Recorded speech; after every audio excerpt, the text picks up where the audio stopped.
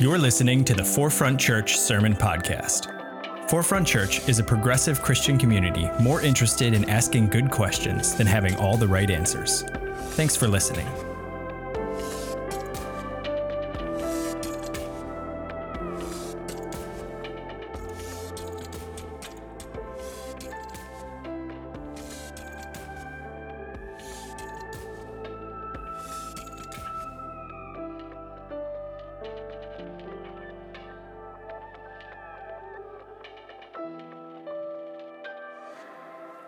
That was weak. All right, I'm just going to start. I'm not even going to make you do it again. Hey, what's the most boring theological argument ever made? What is it? Anybody have one? All right, you guys are off to a good start today. I'm going to tell you mine. The most boring theological argument ever made is this: the existence of God. Proof for the existence of God. That bores me to death. It's called apologetics. How many people have heard of apologetics before? Yeah, so people will say, hey, I have a lot of evidence that God exists, and I want to come to Forefront and preach on it. And I'm always like, no. And people are like, why? And I'm like, I don't care that much. And they're like, but you should care, you're a pastor. And I'm like, no, I like kind of living in the mystery. I like living in the unknown. That part's cool. And then atheists get really upset. Don't you care about the lack of evidence of God? No. Not really, no. I like living in the unknown. Because here's the thing, when you're talking about apologetics, and hey, by the way, this might work for some of y'all, and some of y'all might be Christians because of apologetics. I don't want to take that from you, okay? That's a good thing, all right? But for me, I'm like, when we're thinking about apologetics, all I'm trying to do is use my inadequate and finite brain to make sense of God. And if God is really God, then my inadequate, finite brain is not going to be able to do that, right? And I don't want to worship a God who I can get with this brain, which I only use about 10% of. You see what I'm saying? So for me, I'd rather live in the unknown, because the unknown says, okay, well, God's infinite and unimaginable, and maybe beyond my finite, inadequate brain, right? So that's where I stand.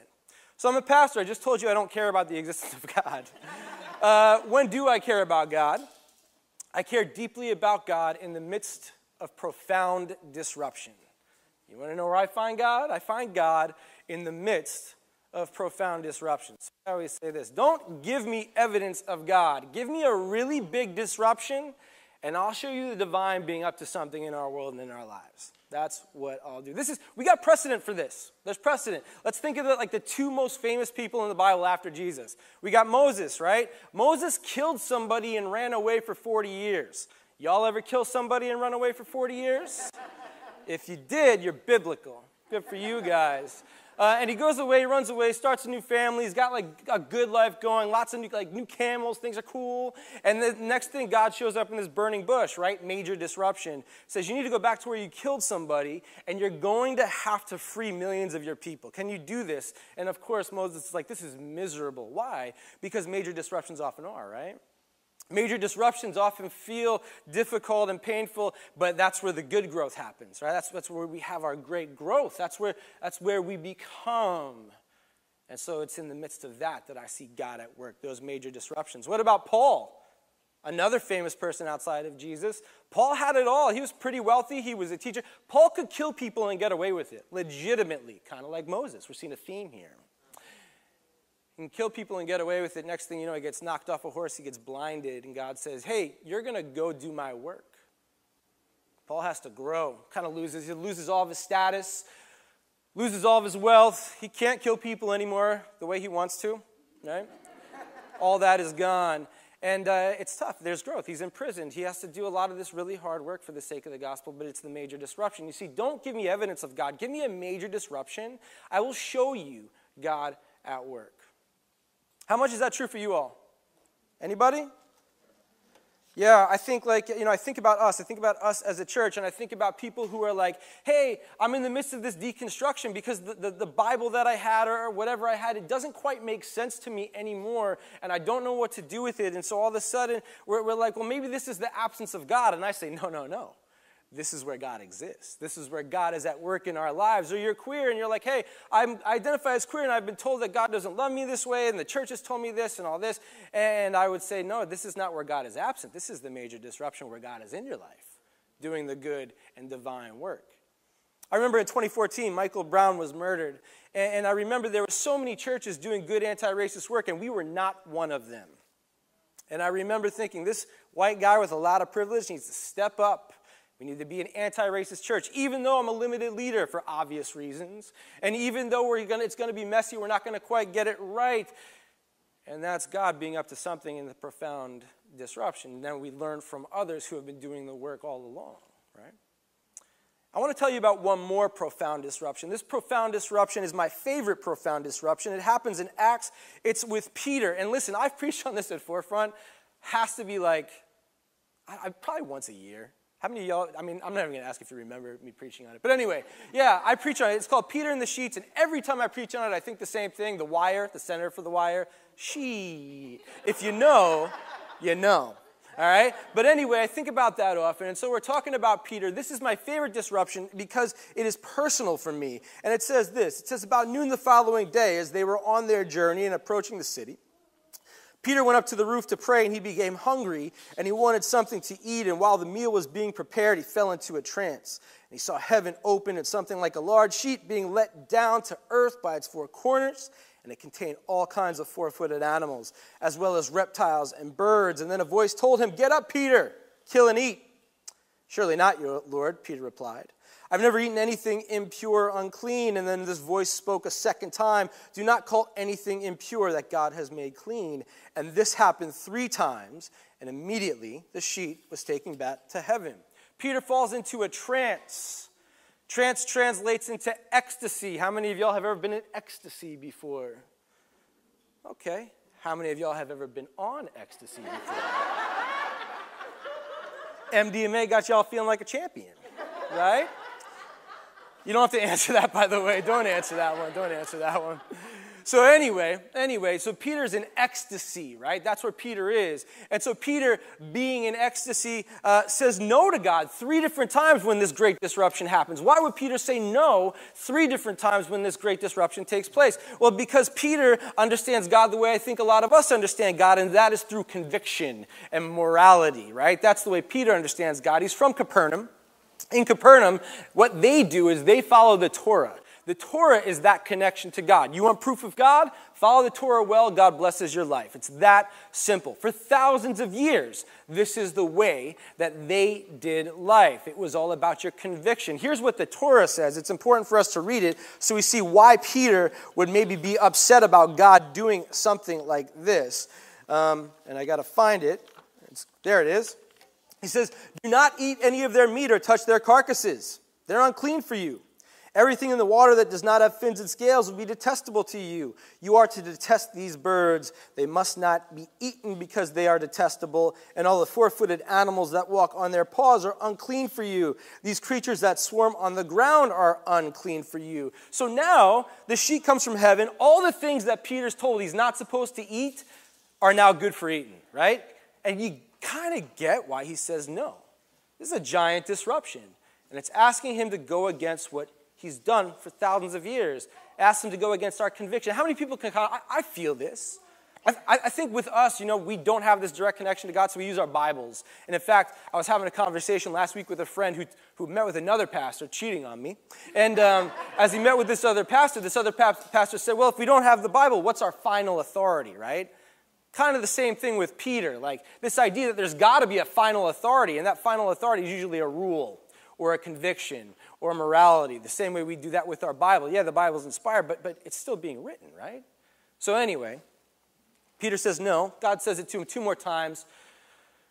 Peter's disrupted, and he goes, "All right, I got to grow. I got to do this." Basically, this is what I hear God saying. In essence, I've always heard God say, "Peter, by you trying to prove me, study me, follow the law, you're making me obsolete. I'm sitting here trying to tell you that I'm far more loving, inclusive, caring, gracious, and you keep saying no. And I live and I move and I have my being in the disruptions."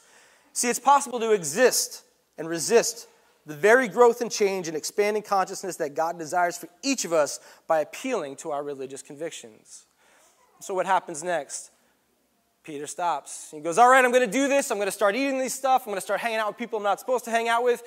And legitimately and literally, that takes the gospel to Asia, to Africa, to the Middle East, to Europe. And I kid you not, we are literally here today because Peter decides to say yes in the midst of disruption. Peter says, no, we're not here today. That's literal and that's true, and that's what disruption does. See, don't give me evidence of God. Give me a good disruption, and I'll show you the divine at work in our lives and in the lives of others. That's where it happens. What about our church? Oh, boy. So 10 years ago, we started this church. 12 years ago, we moved to this city. My kids were 17 months old and 3 weeks old. Don't do that, by the way. So they were that age. We were the associate pastors at another church on the Upper West Side, and within a year, that church was done. Like, it just kind of failed.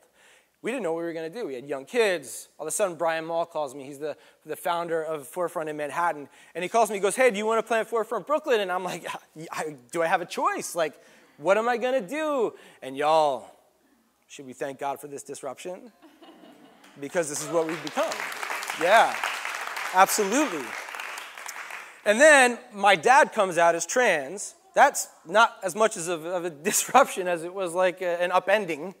It upended my life completely, and it was just hard, and it was ridiculous, and you know, here I am struggling with all these things, but this one thing is gnawing at me, and it's, hey, Jonathan, your private beliefs and your public beliefs do not add up. They do not line up, because you see, we were getting hundreds of thousands of dollars from all these churches that weren't affirming, and I knew people might walk out of our door if my private beliefs came out as public, and what I heard God saying is, hey, Jonathan, there's a sheet coming down from heaven. It's your dad, and your dad's trans, and now you got to step up. And you have got to publicly talk about this, and you've publicly got to affirm, because I'm more inclusive, I'm more loving, I'm way more gracious than you could ever imagine. Stop getting in the way of what I'm up to and answer the disruption. And so we did. And if you've heard me on any, podcast, TV show, article, I say the same thing every time. I say, we came out as affirming, we lost a lot of people and hundreds of thousands of dollars. It was the best thing we ever did, right? Constantly I say that. That's what it looks like when we answer yes to the disruption. When we answer yes to the disruption, don't give me evidence of God. Give me a good disruption. I'll show you God at work. And that's it.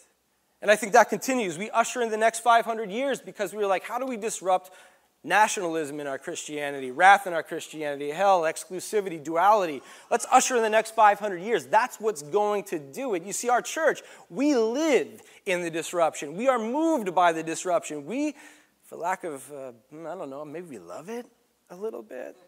It's who we are. And then this past year, how many of y'all got disrupted? Yeah, that was profound for all of us. What a traumatic experience we're all still going through, right? And it was in this time that we had to make some big decisions. It was in this time that some of y'all decided that you were going to separate from someone. You were going to be a part of someone's life. You were going to show fidelity. You weren't going to show fidelity. You were going to move. You were not going to move. There was a bunch of different things that you decided that you had to do, all of which were really, really difficult and felt really, really disruptive. Am I right? It felt that way. And yet we did it anyway because we're like, something's happening. God's up to something. Something's going on in my life, and I got to listen to it, and I got to pay attention to it, right? And we were all kind of there, and this was the place that we were all going. And so in the midst of this trauma, we said, I'm going to follow this disruption, and it's going to be painful like it was for Moses and for Peter and for Paul, but I'm going to grow. And there's going to be a God in it. God's at work in it. And the same is true for my family. You see, in my family, we recognized that there was something going on in us too. We decided that big things were happening in our lives and big changes needed to be made. We felt like there was something new going on in the midst of this disruption. We decided we needed to take the next step too, because it's in disruption. That's the only place we've ever really felt God and know God. So we have to listen when the disruption comes, and the disruption came to us. And it's in that disruption that I need to tell you today that I am going to step down as the teaching pastor at Forefront Church. That's going to happen on August 8th. And it's hard. It's hard, right? There's grief. It's a little scary. We're allowed to be scared, right? There's allowed to be some grief. And I think about all that came before me and followed disruption. I think about how painful it was for them, and then I think about how much growth comes from it. And I want to talk to you a little bit about this decision. Will you hear me out? All right, let's do it. Let's talk a little bit about it. I want to talk to you about last year when that disruption first started. Y'all remember that? Last year I read this quote. It's by a guy named Parker Palmer. He says this. He says, we're created for community, to be there in love for one another. But community cuts both ways, and when we reach the limits of our own capacity to love, community means trusting that someone else will be available to people in need. And so when we started this church, Juby and I were available to people in need. Thousands of you, literally, walked in and out of this door. And I think we did our best to love well. I think we did our best to serve well. And I'm really proud of this church and the fact that we have loved and served well. It's hard to know it in the midst of COVID because nothing feels quite settled. We're the most financially healthy we've ever been in the life of our church. That's like super exciting. Keep supporting it. But yeah, it's super exciting. Like that's a good thing, And it's hard to know because of COVID and all the rest. But today, as it stands, we have 1,800 people who are either friends or members here at Forefront. 1,800 of us. We are leaving a legacy at this church, and we're proud of that. But last year, guys, I was tired. And I couldn't serve well the same way I was before. I couldn't love well. The best way I can describe it to you is that I felt like I was filling up with a quarter tank of gas every day and then expecting it to take me like 500 miles.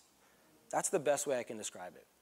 And so I was just constantly on fumes. I didn't have vision. I didn't like, what comes next? What are we going to do? I don't know. I don't have it in me. And so it was COVID, right? We all felt this way. So I was like, it's just COVID. That's all it is. And I was like, it'll change. And I waited for that change. And then I was like, maybe it's just, maybe I just need a rest. So last year I went to the leadership team. I said, hey, can I get like a 6-week break? And they said, yeah, take a 6-week break. And I thought that would do it. And I came back. And it still wasn't there. Usually I'm rejuvenated. Usually I'm ready to go. I wasn't in that spot. I've always tried to be vulnerable about mental health. This is me being vulnerable. I was tired. I was burned. I was finished. And so with that, what I started to recognize was, okay, well, this is something I got to listen to. How is God working in the disruption? And then here's how God started working in the disruption. What ended up happening was our staff just jumped in like ridiculously. Mac, who's never been on staff at a church in her life, jumps in and takes over all of this that you see here today. Like it just does it.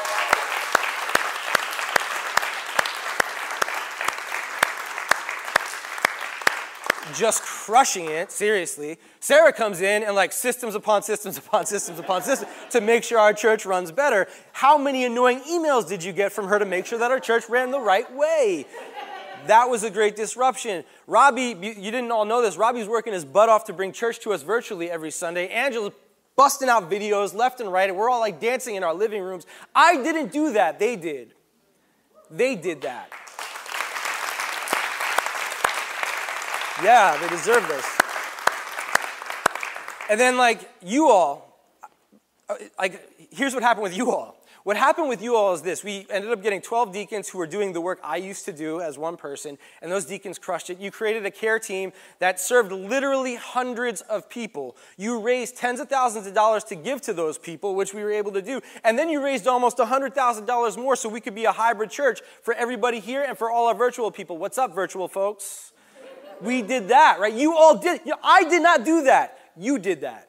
When I didn't have it, you did have it. You created groups. You created groups called deconstruction groups and biblit groups so that people who were feeling the disruption of the Spirit could actually continue to live it out. You decided that there's a queer communion space for people who don't know what it means to be queer and Christian, and we created safe space for that. You did that, not me. Jim did trivia nights. My God, that was a nice break from things, and Jim did it, and I didn't do it. You all did it. And what was happening in the midst of disruption was this continued thought in my head, and God is talking, and God's saying, when we reach the limits of our own capacity to love, community means trusting that others will be available to the people in need.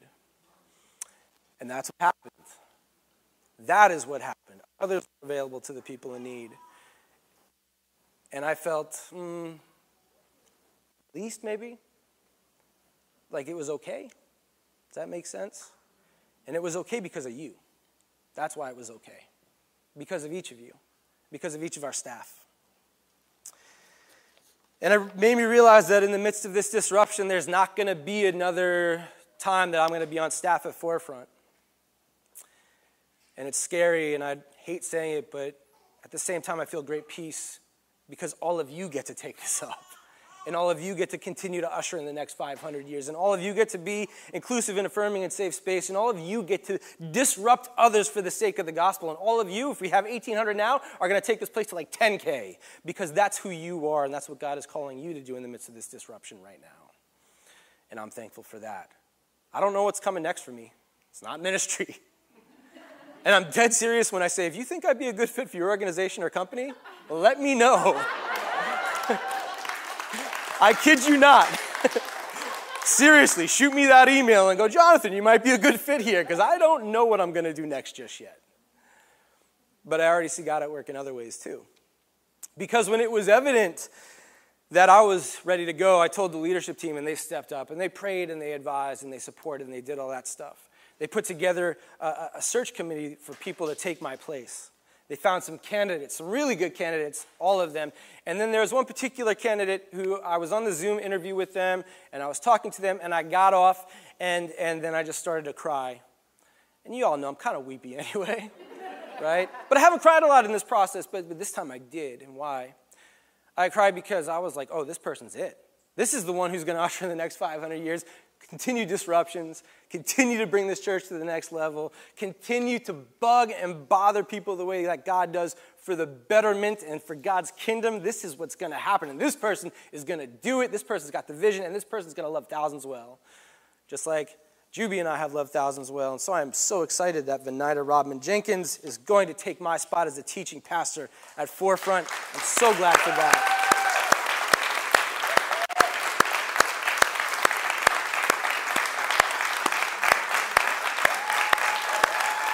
Venida's here today.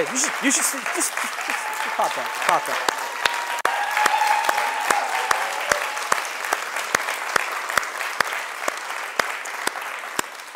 So Venida and I, we're tag team preaching next week. You ready? Yeah, it's probably going to be the best thing you've ever seen. Probably. So yeah, be here next week for that. And here's what I say to this. I say, don't give me evidence of God. Give me a story of disruption. I'll point you to the divine. Bringing Venida Rodman Jenkins to Forefront. That is what I say.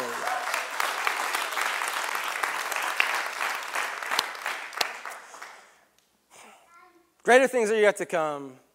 There's bigger things that are going to happen here. I am so proud of what we have done here so far. And I want you all to party with me as I leave, okay? Y'all know I like a good party. There's going to be announcements about parties and meet and greets with Venidas and get-togethers and all the rest. My last Sunday is the 8th. I'm going to preach up here, and I'd love you all to come hang out with me afterwards. Okay, cool. So pay attention to some of that stuff, all right? But also get ready, because God is disrupting you all as well, because we're bringing this to the next level, okay? And know that you are a part of that. And so because I'm doing the ultimate redundant message with Peter in the sheets, I figured I'd be super redundant and end this message with two more things that I love. Y'all know I love science and particles and atoms and all this. Find God there too. I also like Rob Bell. So let's do particles and a Rob Bell quote. From quantum physics, we learned that when two subatomic particles are bonded, attached together, and then separated, they exhibit fascinating behavior. They demonstrate that they are aware of and affected by the particle they were once attached to, and this is called quantum entanglement. We've been together for a number of years. We're parting in some ways. But we're going to be forever entangled. And I celebrate that for the rest of my life. I get to be entangled in this great disruption with each of you.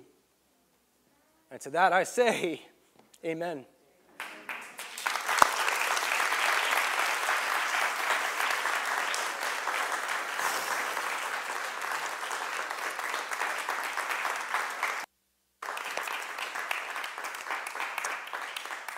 Will y'all pray with me? God, thank you for disruptions. Thank you that we can curse and scream and cry and whine throughout the whole thing and come out better people on the other side. Thank you for that, God. Thank you for the fingerprints that come in those disruptions. And allow us not to be afraid of them, knowing that that's where we find you and the ways in which you bring your kingdom. We pray all this in your name. Amen.